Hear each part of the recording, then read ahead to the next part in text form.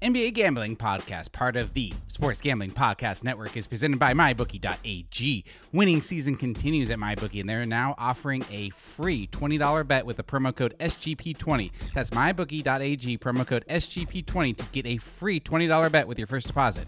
We're also brought to you by Thrive Fantasy. Thrive is a new daily fantasy sports app built specifically for player props. Download the app in the App Store and use promo code SGP for an instant deposit match up to $50. That's thrivefantasy.com, promo code SGP. Sign up and prop up today. And finally, we're brought to you by Ace Per Head. Ace is the leader in pay-per-head providers, and they make it super easy to start your own sportsbook. Plus, Ace is offering up to 6 weeks free over at aceperhead.com/SGP. That's aceperhead.com/SGP.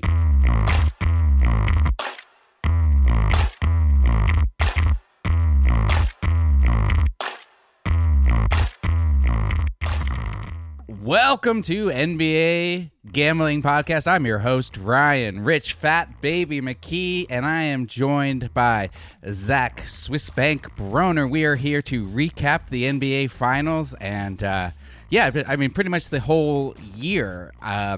First off, Zach, how's it going? It's going good.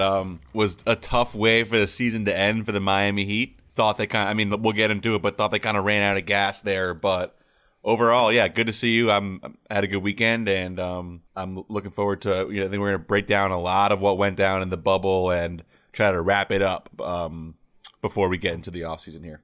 Absolutely. So, just a quick overview of what we're doing today. We're going to do the NBA Finals, final thoughts from Zach and I. We're going to do our NBA Sharp-Off results. That was the futures bets that Zach and I put in before the bubble, and see who won there. We have our favorite gambling moments from the bubble, any takeaways from next season, and we're going to look at the 2021 championship odds and do a little preview of our upcoming episodes for the offseason. Just talk a little bit about that. Can you believe that this season technically started a year ago? It's so crazy, and it's like, I'm not glad that it's over because obviously we love having the NBA, but the 2020-2021 season had run its course and needed to end. Absolutely. I mean, it felt like it was going forever. When I started this podcast a year ago, I did not expect to still be doing in-season podcasts a year later. I mean, we did 93 podcasts over this year.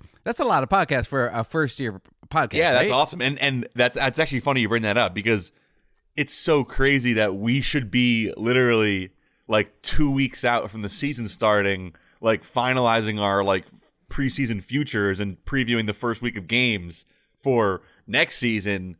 Obviously with the virus and everything, that's not happening. But yeah, it's crazy to think of the alternative timeline in which things are normal. First off, let's get into the NBA Finals because we haven't podcast since before Game 5, which Friday's Game 5 was probably the most memorable game of the entire bubble, right? Yeah, that was, and that was an absolutely incredible game, and an awesome, and just not even related to NBA, but this weekend was like, oh my god, like so much sports, like it felt like we were really back to normal, like golf, football, baseball, basketball, tennis. So definitely like that Friday night Heat game was a great way to go into that. But yeah, that game was just absolutely incredible. And I do think it was partially responsible for the Heat kind of running out of gas in the game afterwards, because the level of intensity and effort that was put forth, especially on defense by both teams in that Game 5, was absolutely incredible. My boy Duncan Robinson got loose. He had a huge game, and we'll talk about him a little more individually, but really just I thought that was the game of the playoffs. And like we were we were a little bit down on the series earlier, but that game just was like, holy shit, a reminder of what absolutely elite NBA playoff basketball can look like.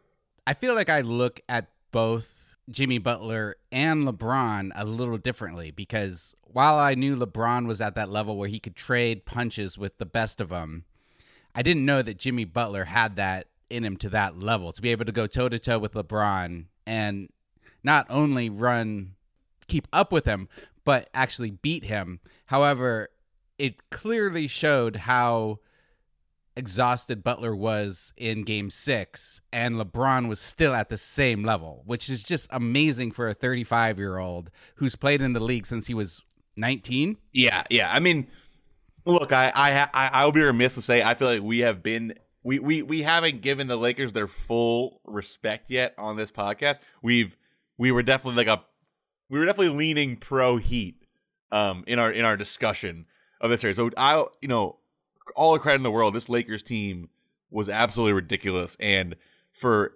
LeBron at age 35 and the kind of that team being an older veteran team, the fact that they were the ones who were able to outlast everyone in the bubble. They were the most.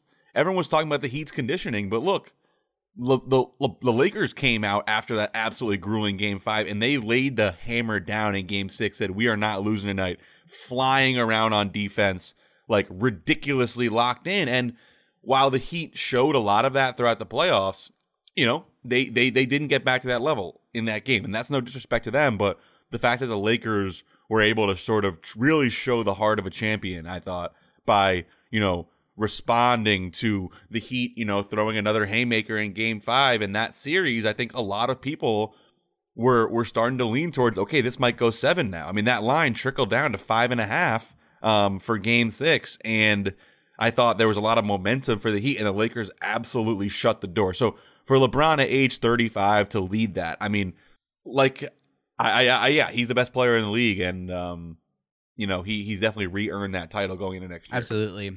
I feel like as sports gamblers, as NBA nerds, we tend to overthink the underdogs. We want to like that underdog team. We want to like a team like the Heat who wasn't expected to get anywhere near this far and surprised us all with just their team basketball, their great zone defense. Jimmy Butler's a bulldog.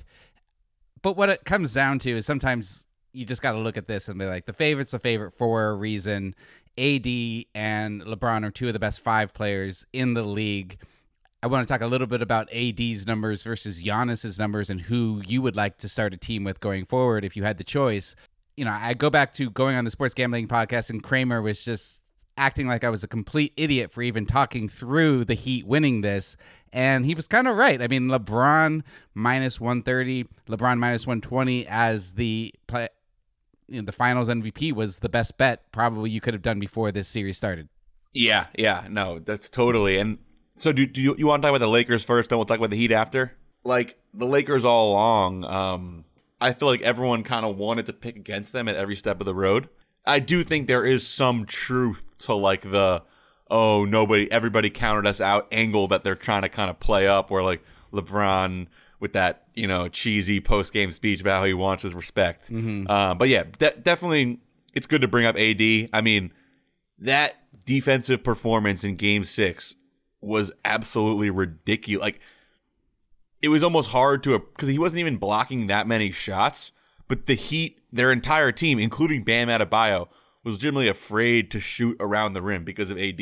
I mean, he was just absolutely like the one of the biggest shot deterrent performances I've ever seen in my entire life. I mean, I've seen Gobert do that every now and then, but AD giving you that combined with the offense, combined with everything. I mean, like you said, I think Anthony Davis, really cemented himself back in that top 5, top 3 player conversation. I'll say it. I mean, there was a time I thought a couple of years ago after the Blazers the Pelicans sweat the Blazers in the first round that everyone was like, oh yeah, maybe AD is actually that guy. And then it was quiet for a couple of years, but this performance was absolutely ridiculous. And yeah, LeBron and AD, I mean, that looks like the fact that people were trying to argue Kawhi and Paul George is a better duo than LeBron and AD, and that's still like a month and a half ago, and that looks like a bad take. I mean, I may have said that on this podcast. Not just people. I was making that argument. Oh. Not just people. I was making that argument too. Point fingers at me. I'm not positive though. I felt like 2 long wings in today's game is just a better combination than LeBron AD, but I forgot. I guess that we just overlooked how great AD was all season as a two-way player. I think he might. I'm going to say it. I think he is the best two-way player in the league now. If you look at he and Giannis's numbers, he's as good a defender as Giannis, and he's a better on the offensive end than Giannis. Yeah, no, I would take AD over Giannis as well. I mean, I'd never loved Giannis just because of the playoff woes that he has continued to be struck by. I mean, there's also the element of like, look, AD was amazing on offense too. And LeBron was great on defense in this series too. So I thought LeBron also reclaimed some of that two-way player legacy that he had sort of lost track of. He just can't do it as often as AD can because of his age. Of course. Yeah. I just want to say, I mean, but with AD, I mean, yeah, that defense is absolutely ridiculous. And him at the 5, I mean, I think when the Lakers were so committed to playing big, they sort of had this stylistic opposition to like what most people think is the best way to play now, which is something like what the Clippers were doing with big wings, different guys who can get their own shot late in the playoff game. You sort of see the Celtics going down that route, the Raptors, the Clippers, and the Lakers kind of had this weird roster construction. But I think when they finally embrace AD at the 5, sort of in these finals and in the Western Conference Finals, I mean, that unlocked them. And AD is the best center in the league when he wants to be. I mean, there's a lot of talk about Bam and Jokic in these playoffs, and that was kind of ignoring a little bit that AD because he's kind of a power forward. But no, AD is the best big in the league. I mean, Jokic and Bam definitely, I thought, emerged in that conversation. I would put Jokic at 2, but AD was absolutely ridiculous. And I think it does show, like, it's not real. I think after every finals, we want to, like, place a new, judgment on, like, what's the best way to win. And after the Raptors last year, it was like, okay, go get your mercenary big wing who can get you buckets in isolation, and like having, a couple of those guys is a way to win. And the Lakers, like, I don't really feel like there is a takeaway from their style almost, if that makes sense. I'm sort of having a tough, I think the takeaway is going to be like AD and LeBron, but there's no real stylistic, like unique thing that will like set the tone going into who everyone's trying to be next offseason. That makes sense. And we're going to take a quick break for a word from our presenting sponsor. Hey, at MyBookie, winning season means the NFL is in full swing, and it's your chance to win big. There is no sweeter feeling than watching your team storm back in the fourth quarter to win the game and put cash in your pocket. Whether you're a first-time player, a veteran to the game, taking the underdogs, or siding with the faves, the fact is there will never be a better time to get in on the action. So go to mybookie.ag and use promo code SGP20, and you can grab a free $20 wager with your first deposit to bet on anything in the sportsbook. That's right. MyBookie is giving you the chance to make your first ever bet a winning one, and it's on the house. Nothing beats NFL action, and absolutely nothing beats free money. So go now and take advantage. Don't even think about it. Just head over to mybookie.ag now and get your stake in the game. NBA futures for next season, MLB playoffs, there's so much going on. Golf, plenty of golf bets you can make. It's winning season, baby, and that begins today exclusively at mybookie.ag. I think the only real takeaway you can do is this is a true mercenary team. There's not any real homegrown guys on this team except for Kuzma, I guess. He was drafted by the Lakers, but I mean, almost everybody else. I feel like this is just going to cement the way the league is going to continue to go, and you're not going to get a lot of guys that just stay with the team that drafted them outside of maybe the Nuggets, because it definitely seems like Jokic and Murray are going to stay there. But I don't know. I mean, this might show Giannis like, hey, I don't need to stay with the Bucks. I'm just going to go team up with a LeBron or somebody of that same ilk. Yeah, and I agree with that. I mean, I also think it shows like, look, the Lakers got their 2 stars, and then they were willing to sacrifice everything for. They sacrificed, Lonzo, BI, all those picks to get 2 stars in place, and they basically surrounded them with like veteran guys who just want to chase a ring. And then you compare that to kind of like what the Bucks are doing. The Bucks have like Pat Connaughton and like Sterling Brown and, all these sort of like cute development projects like Dante DiVincenzo. Like Dante DiVincenzo, the Lakers just say, okay, fuck that. We're just going to get Rajon Rondo, who, maybe in the regular season he's not going to be the same guy, but down the stretch in the playoffs, I'd rather have that established mercenary than like try to test out my development experiments in the playoffs. Yeah. Well, I mean, the Heat certainly have more of development projects on their roster, and they showed how you can do it right with adding a couple of veteran mercenaries, if that's what we want to call it, by Jimmy Butler and Goran Dragic. Yeah, but who's been there a little longer, but same kind of deal. I mean, I do agree with that, but you look at that Heat team. I mean, how much did getting Jay Crowder and Andre Iguodala at the deadline? Remember, they traded Justice Winslow for those guys. That kind of that's true elevated their team. But yeah, I mean, what else with the Lakers? Definitely want to say shout out to Frank Vogel. I mean, I thought he really had a great playoffs. I know we said this a couple pods ago as well, but I think he really deserves credit. Like we've been saying. I mean, this Lakers team didn't really have an identity outside of its stars, and he got them to embrace being a defensive juggernaut. That kind of became who they are down the stretch of these playoffs. Yeah, it's just been really interesting to watch him reinvent his career from his Pacers days. And then it seemed like he might get bounced out of the league after the Magic totally flopped. Totally took a shit when he moved there. But that wasn't totally his fault. I mean, it seems like they were trying to play a lot of younger players and bottom out, and that kind of fucked him over there. But it's great to see. A lot of people thought that he was going to be a lame duck coach because they hired Jason Kidd right after that to be his assistant coach. And we've seen LeBron kill coaches before, especially like old white coaches.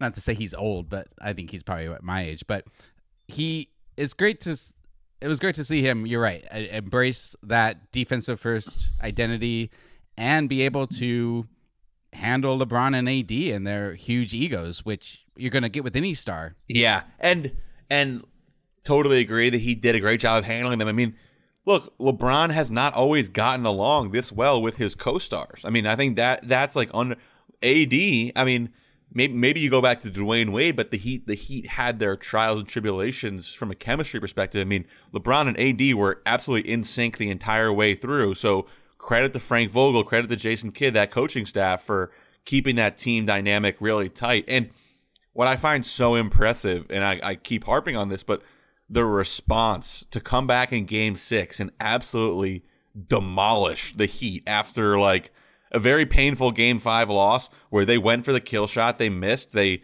played LeBron and AD a shit ton of minutes, AD got hurt, and it was like, oh my God, like, did we just like blow our chance to close this series? And the fact that they were able to rally the troops and deliver that performance in Game 6, such a steady dominance and just like, just absolutely put the Heat in their place and shut the door, I thought was a sign of a well-coached team. Absolutely. Okay. We should move forward because it's already been 17 minutes in and we're still just talking about the Lakers.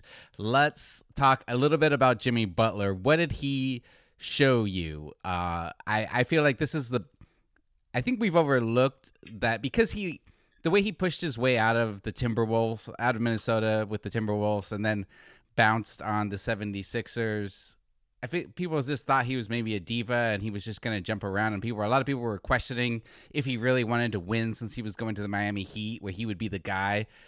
Clearly, this is the best team he's been on since those early Bulls teams. I think we forget that it was 2012 when Derrick Rose went down with that first brutal injury, and Butler was a rookie, and he really stepped up and was kind of a leader on those early Bulls teams after Derrick Rose went down. But now I feel like this is hands down the best team he's ever been on, right? Yeah, I think this is, I mean, I think you could make an argument with that Sixers team last year was obviously really good. More talent, absolutely more blue chip talent, but never played this well together as a team as the Heat has played. Yeah, they definitely never consistently throughout an entire playoffs. Look, I think Jimmy obviously showed a lot in these playoffs. I mean, I wish it came a little bit earlier for him in his career. He is into his 30s already, which is a little bit like not concerning for the Heat because I do think they will have some staying power as a contender. But, Jimmy reached so deep into his bag in these playoffs, and I think he really showed that, he's one of those number one options in this league. Like on the Sixers and on the Bulls with D Rose, he was always miscast as the number two guy, and he really is perfect as that bulldog type role where he can be a passer, and then in the finals he showed he can really be a scorer. So I definitely think he elevated his stature in the league this year. I mean, I think it's funny to ask this question because he was 2 games away just now. But do you think that Jimmy Butler can be the best player on a championship team? Absolutely. I feel like if you had replaced this Heat team with that Raptors team last season, they could have beat the ailing Warriors as well. So you're saying putting Jimmy in that, like, yeah, I mean, I agree with that. I wouldn't say Jimmy's close. I feel like Jimmy Butler might. I feel like Jimmy Butler might be in that Kawhi conversation now. Wow. Well, I was just thinking we should definitely do as one of our off-season pods a definitive top 10 players in the NBA list. Like each make our own. Yeah, we definitely should do that. But yeah, I mean, I think Jimmy. I think with Kawhi's injury history, Jimmy doesn't have the same injury history. I would have to look very hard at who I would take to start a team. Yeah, I mean, definitely Jimmy's stock is at an all-time high, and Kawhi's stock is at a pretty strong low right now. Also, culturally, Jimmy completely bought in and raised the level of that Heat team, whereas the Clippers kind of folded despite arguably having the most talent in the league. So I definitely see that side of the argument. But yeah, I mean, specifically these finals, I mean, Jimmy Butler, yeah, he showed that he can get his own bucket. And I think that was always the knock on Jimmy, given that he came up as kind of like a defense-first player. It was like, okay, does he have the skill to really be a reliable scorer in the playoffs in terms of generating his own offense? And can you build a good offense around that player? And the answer is undeniably yes. Now, I mean, he showed that not only is he the guy who can make the right play, pass, be a leader, get other guys involved, but he can also hunt mismatches and play that simple style of isolation basketball that we look for in our Kevin Durant's and our Kawhi Leonard's. So he definitely showed a lot. I think I understand that he's kind of been reluctant, but the next step for him as a player, I think he has to add the 3-pointer to his game more consistently. Right now, it's kind of like a cute, oh, Jimmy doesn't shoot threes, but to get to that truly next elite level, I think he's going to need to embrace that and sort of add that to what he does. Because if you truly want to be a top 5 player, I mean, there really can't be a hole in your game that big.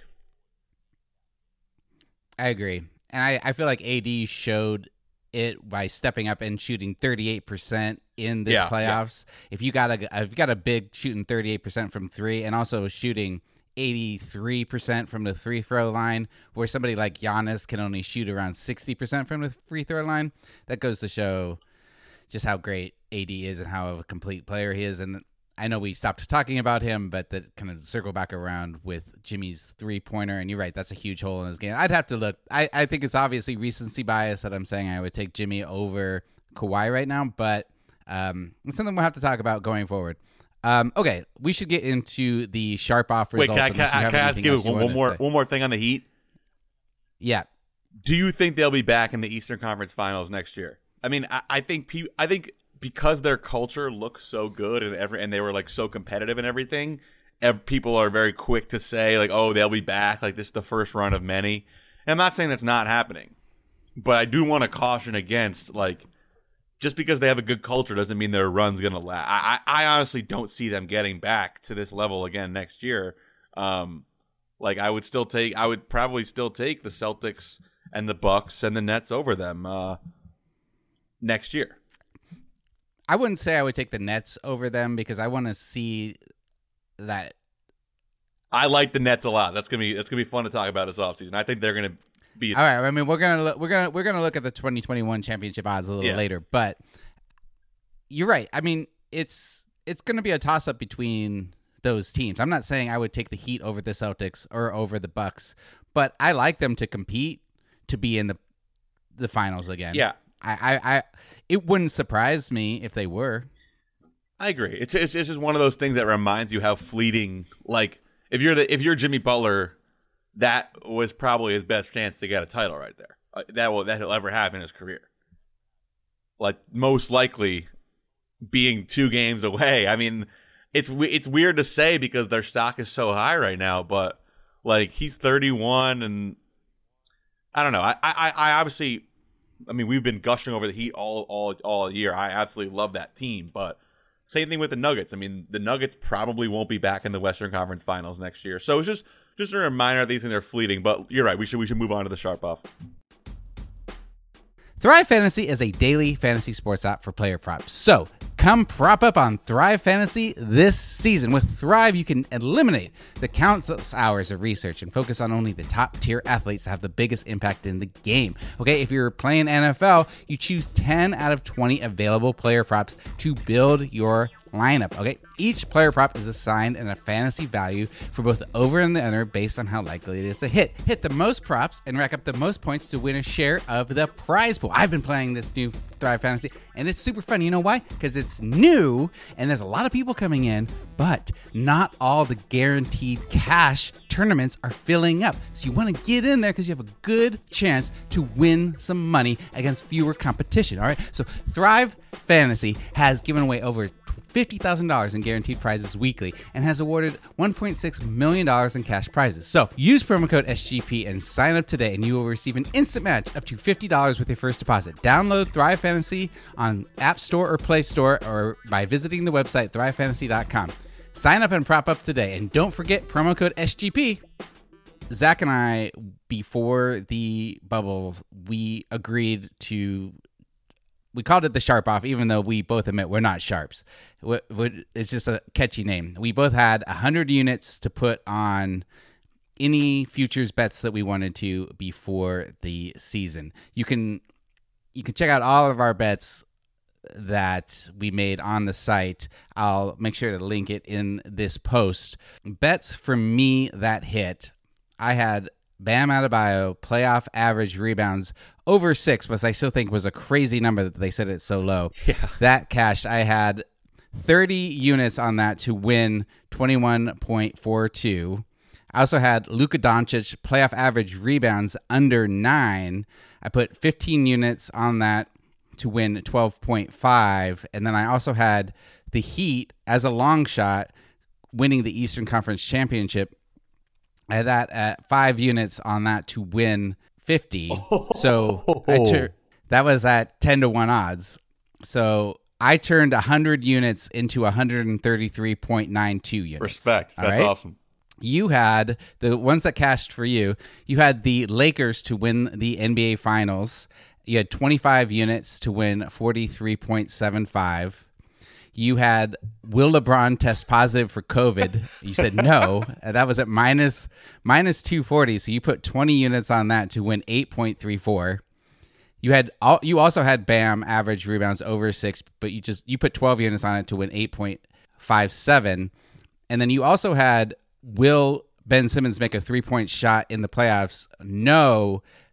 That one was a no contest because he played no finals game or no playoff games. So you got back that 13 units that you bet on it. So drum roll, please.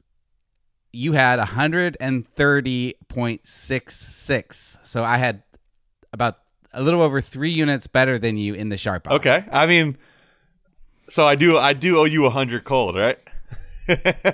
Well, we said we would also include our daily picks record, which you also won. And I was a little bit better than you in that as well. So technically, yeah, we bet $100. We could look real quick at our winning percentage, and just keep in mind, if you're a newbie to sports gambling, a good sports bettor, anything above 52.4% and above, that means you're winning money, right? So if you're around like 54%, 57%, that's some of like the best. That's some of the best gamblers in the world, right? I mean, would you agree with that? Yeah, I mean, I don't know too much about it, but I know like it's not realistic to expect to clear anything above like 60% long term. So you're going to be somewhere in that like 52 to 59 range. So my overall record was 87, 76, and 6. Your overall was just one less, 86, 77, and 6. So I had a winning percentage of 53.5%. And you had a winning percentage of 52.6. So everybody was making money with our picks. That's all. If you were betting them every day. We should really like clip this And like for those of you who are listening right now, that's objective profit on the futures. So if you're listening to the show beforehand, if you tailed either of us, you tailed both of us. I mean, you made a shitload of units. Both of us did. And then picking every game every day, both of us were against the spread. We're above 500, above profit level. So definitely a great run. And I know I definitely made some money in these playoffs. I hope that you did too. So definitely this was a really fun experiment, and I'm really glad it worked out, and I'm glad that we could profit for the listeners. And it was really fun betting every game every day. And I think I can honestly say I got smarter thinking about games and thinking about basketball from doing this every day and talking with you every day. So it's definitely been a great ride, and glad that we have the profits at the end to sort of cement that it was a good experience. Absolutely. And I'll just finish up with this. We also have our best bets, which counted as 2 units when we wanted to do best bets. I was 20, 11, and 1 on my best bets, which is a 64% winning percentage. You were 20, 13, and 1, so you had 2 more best bets. You went out on a limb 2 more times than I did, and unfortunately, they're both losers, but you were you were at 60.3 on your best bets. So making money any way you went if you were trailing our bets. Yeah, and definitely, that, and it's also good to see like everything about this makes sense. Like our locks in games where we had more conviction, we did better, and that I think is a good sign going forward for our ability to trust our own gut.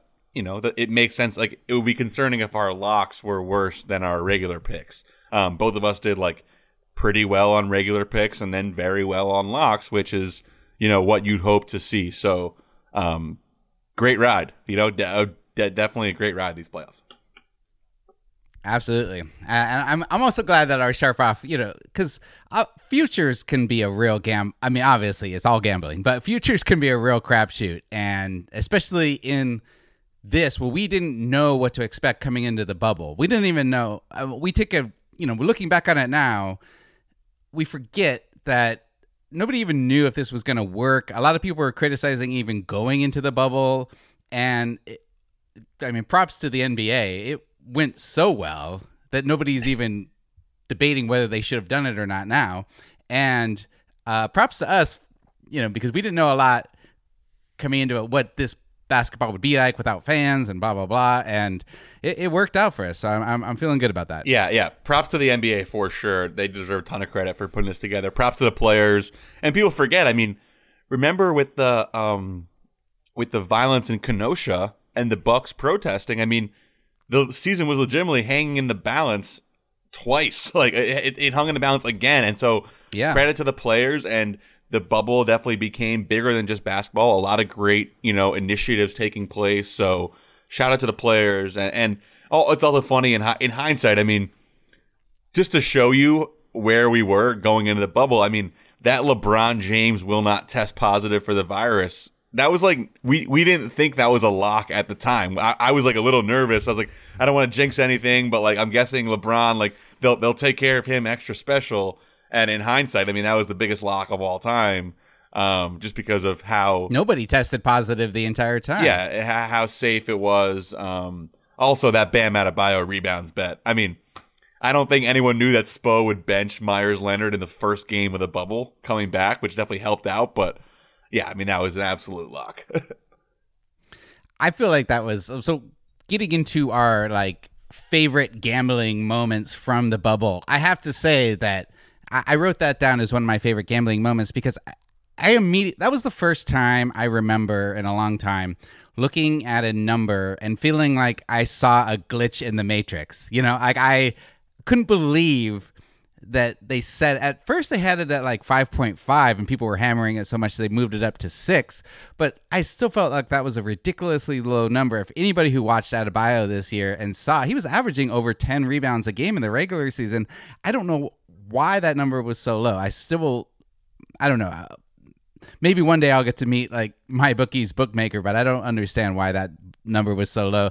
That was my absolute lock. I would have put 100 units. If I didn't want to just be fun with it, I would have put 100 units on that, I guess. You know, you wish you could go back and just put all the money in the world on that bet because of how obvious it was. Obviously, it's not smart. I don't recommend doing that ever. But I'll say my first favorite moment from the bubble was, and this is gonna surprise you, and I'm sure it'll put a smile on your face. But I thought the bubble Suns were. I want to give them a shout out because I think the bubble Suns were what kind of set the tone that the bubble was going to be fucking great. Like, yeah, they were on every day. It was like a Monday at 1:30. You're watching like a phenomenal NBA game with no fans, and like the Suns, who were like this joke of a franchise, are all of a sudden like the perfect modern team, just playing so great. So I that feels so long ago. First of all, joke of a franchise is a little harsh. Come on, joke of a franchise. Sorry. We're not the Atlanta. We're not the Atlanta Hawks. You know, that was early. That feels like so long ago, but that was when like we were starting to pod every day during that time, and it was just another day, another Suns win, and like that was when the bubble first started being just hilariously perfect.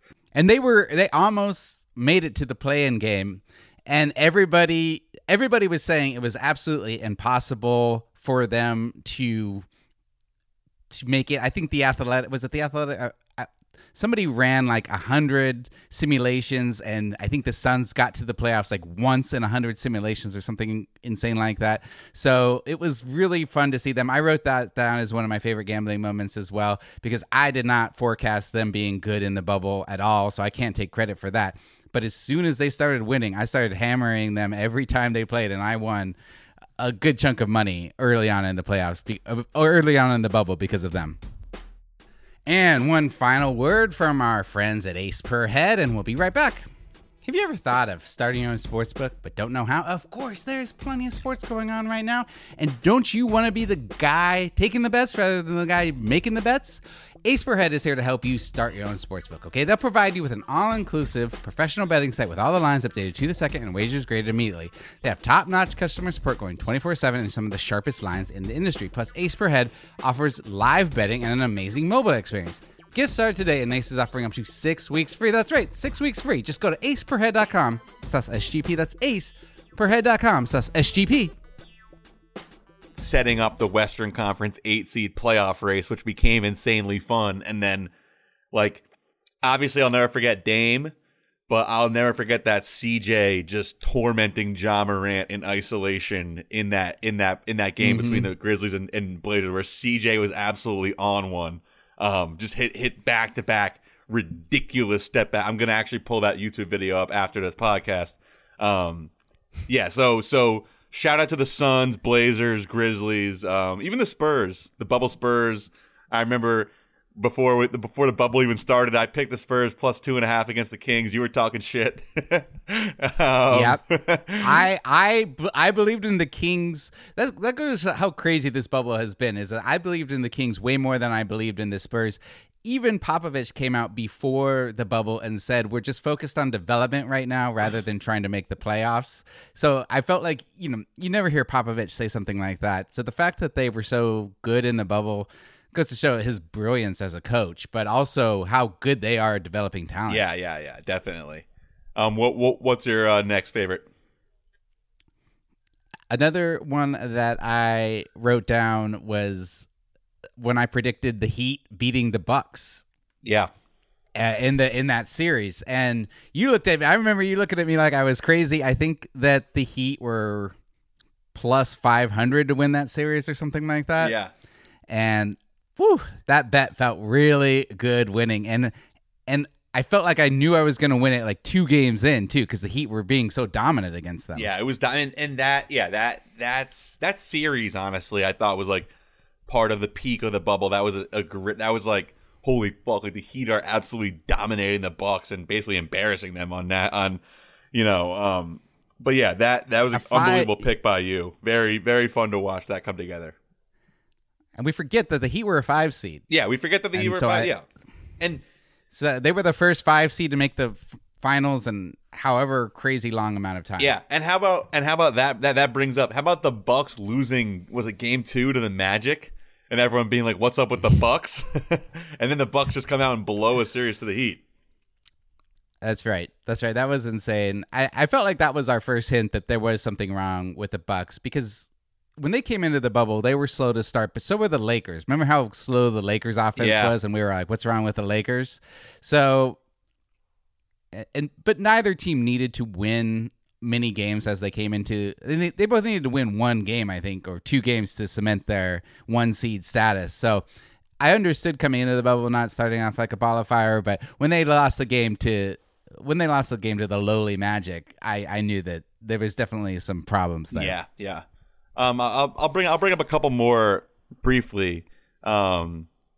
Obviously, the Nuggets Jazz series, the Torrey Craig layup, and the Mike Conley missed 3 in Game 7 down the end of that game.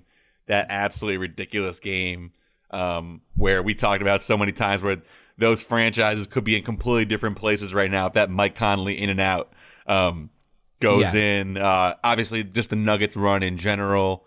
Lou Dort. That was really fun. Lou Dort becoming the Harden stopper. That was real fun for me as a guy from Arizona and who went to Arizona State. As an Arizona State alumni, I'm not used to seeing.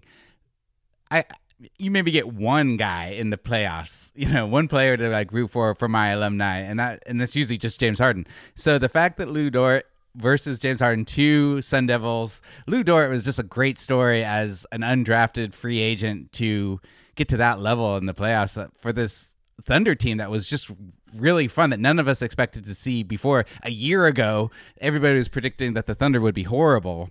And here we are, and they're in the playoffs, and they gave the Rockets a serious run, and Lou Dort, totally went all out against Harden, and that was great. Yeah, that whole series, and then the Rockets, basically dominating the Lakers in Game 1. Definitely, those were all good moments. The Bam block on Tatum, that was just I forgot one of the about filthiest plays I can remember ever seeing. Honestly, that block was like a absolutely stunning moment. And was just like the bubble was full of those. The bubble was absolutely incredible. Now that we are rehashing so much of what happened, I feel like Bam. That was, Bam's ascension into superstar status, where I think you can like legit talk about Butler Bam as an elite duo now. Yeah. No, I definitely think you can.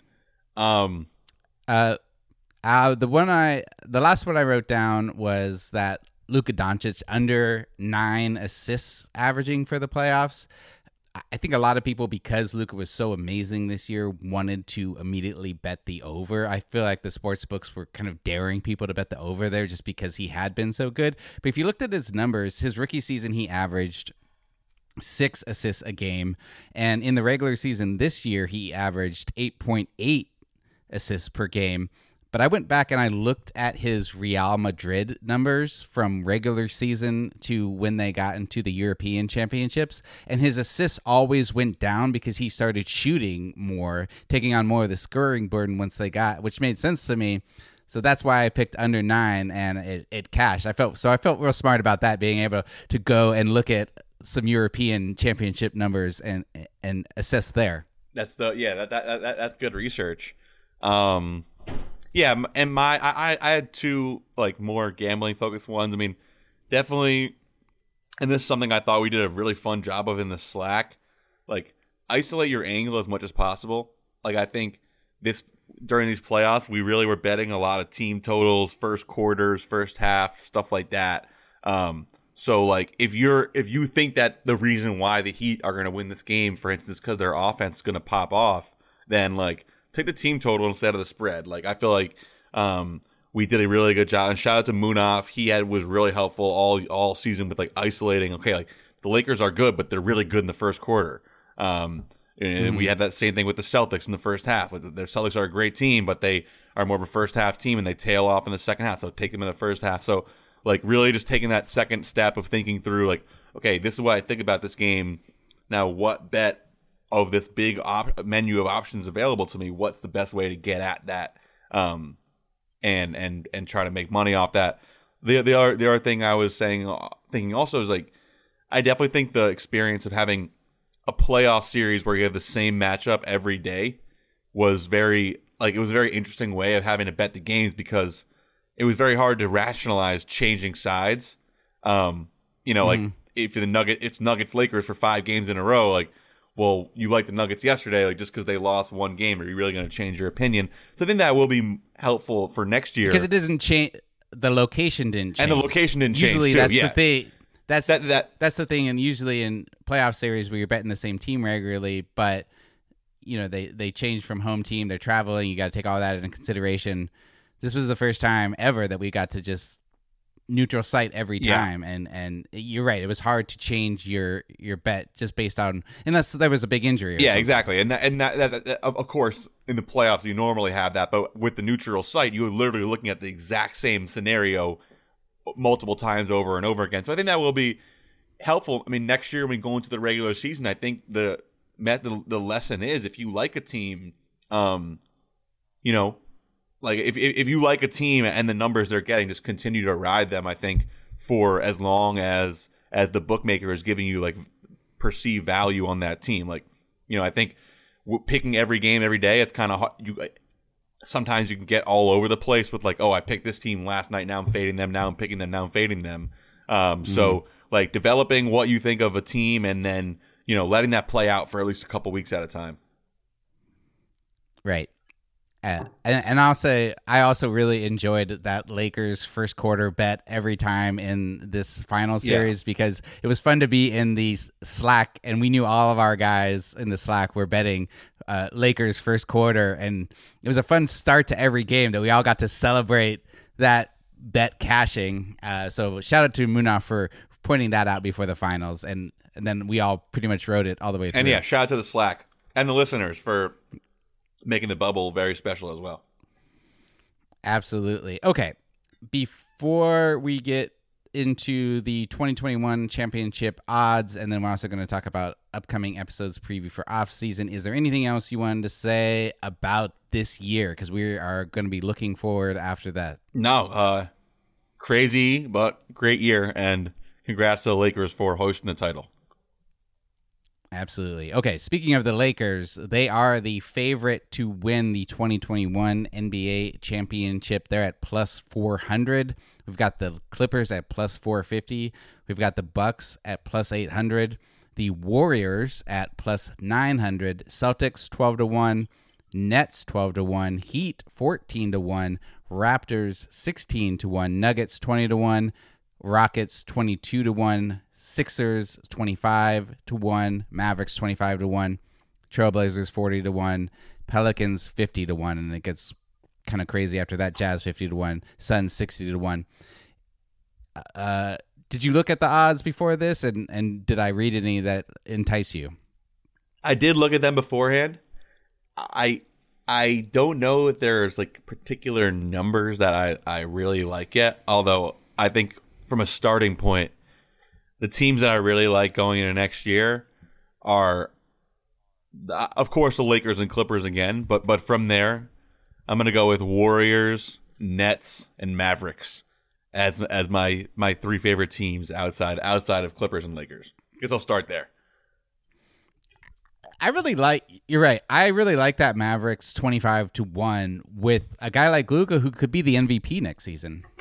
Yeah. I mean, I think.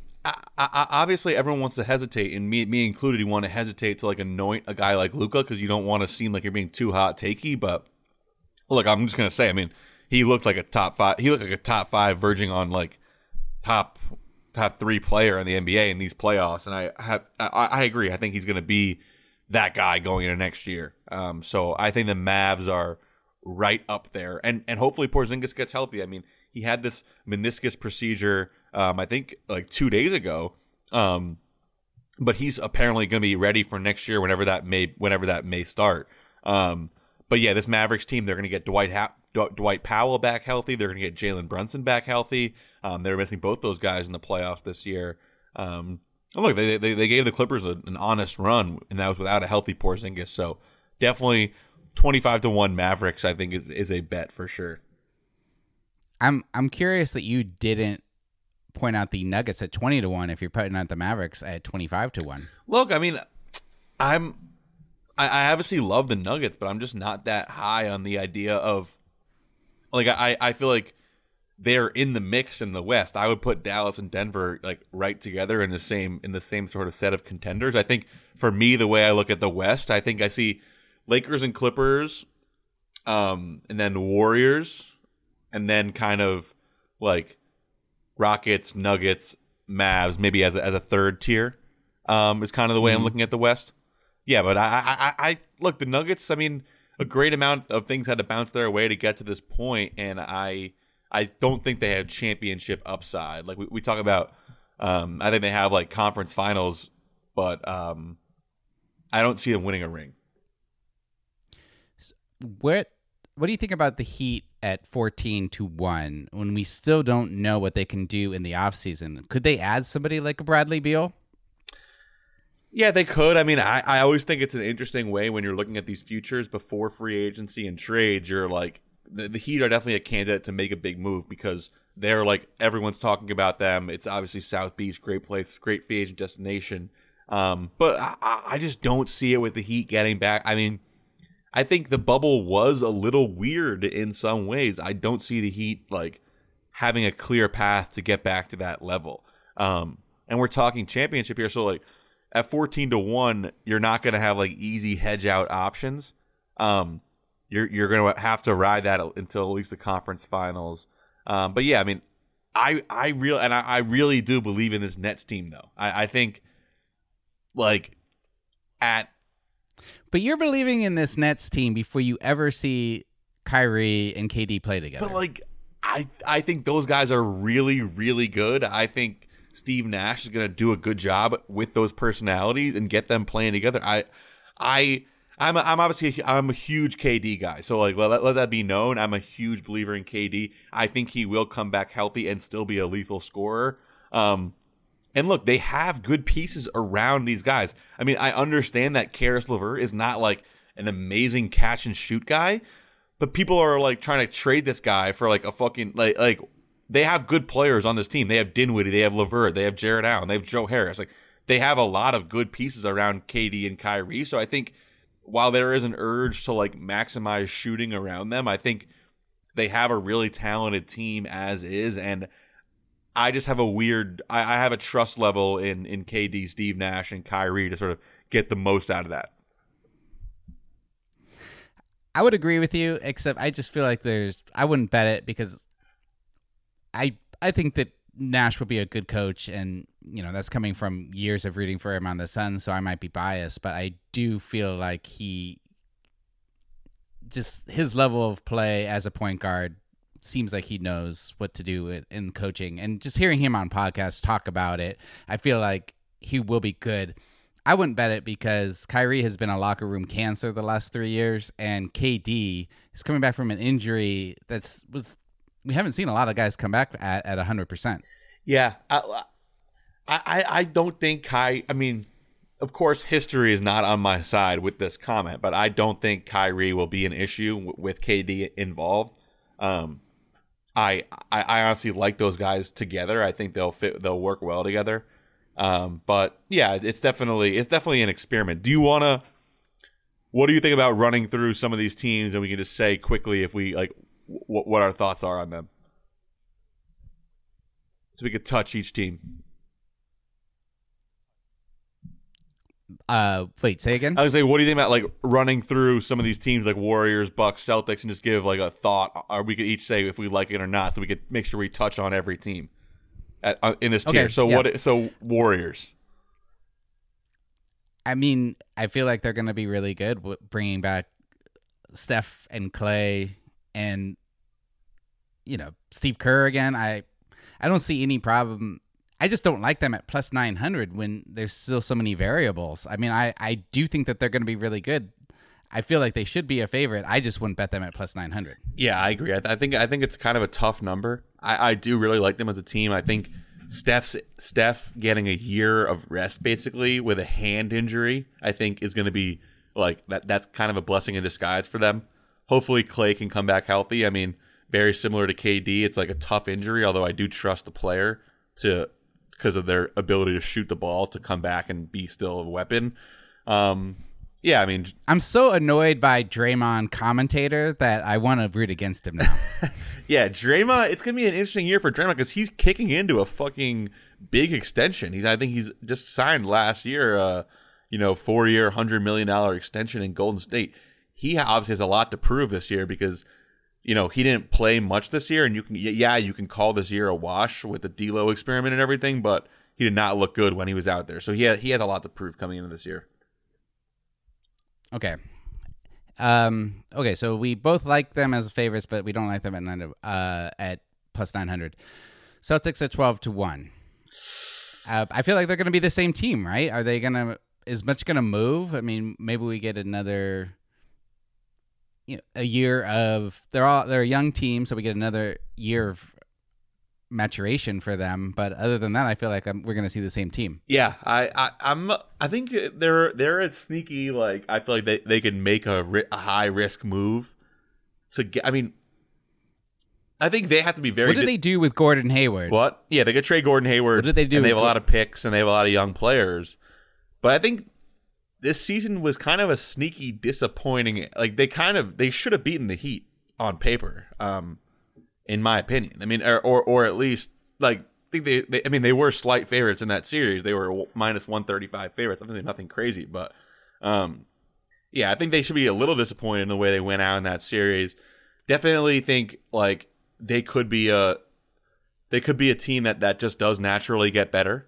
Obviously, like you said, with another year of Tatum, another year of Brown, but that's not guaranteed. I don't think 12-1 is really a good number for this team. That while they will be good again, I have a hard time like factoring them into my like top 3 or 4 teams in the NBA discussion with the Lakers and Clippers still out there.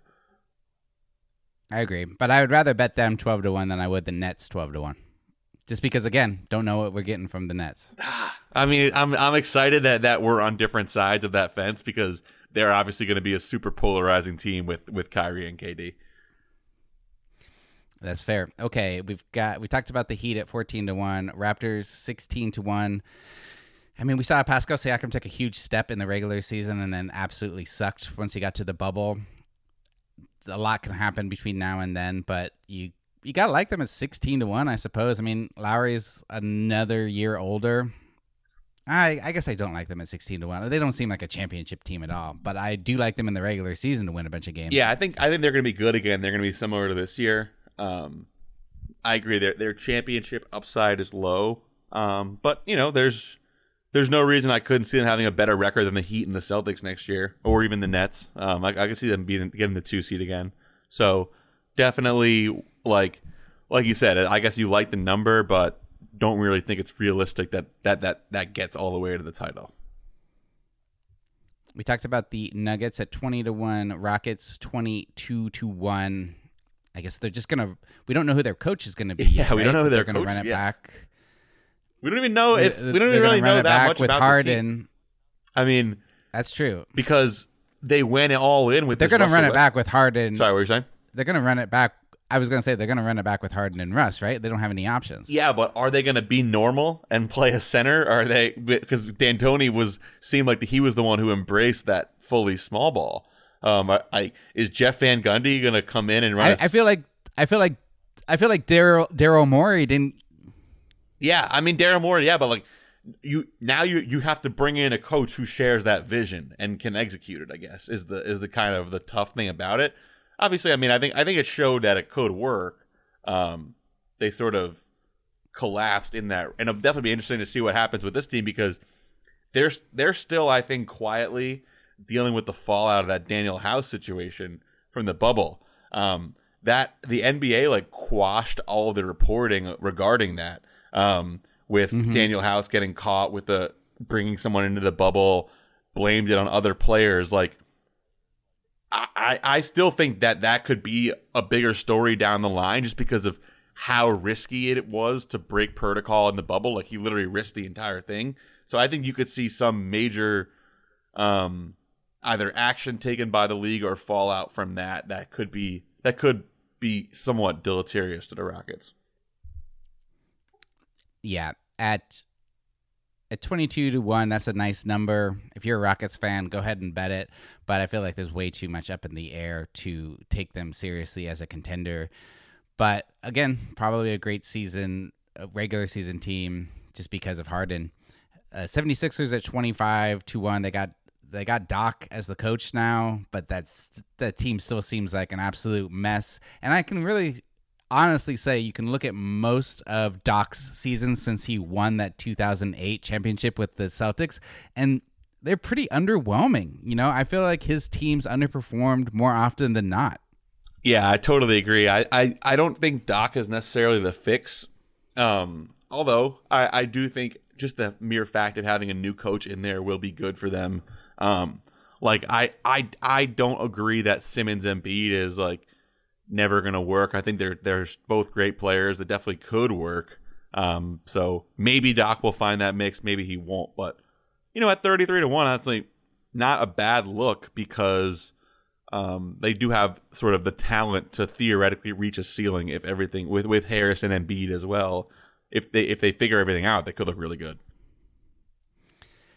We've got kind of this next tier we'll do together. Trailblazers 40-1, Pelicans 50-1, Jazz 50-1. I kind of like that Jazz number 50-1 just because they'll get Bogdanovich back, and people forget that he was one of their best shooters throughout he was their best shooter throughout the regular season, and they didn't have him at all in the bubble.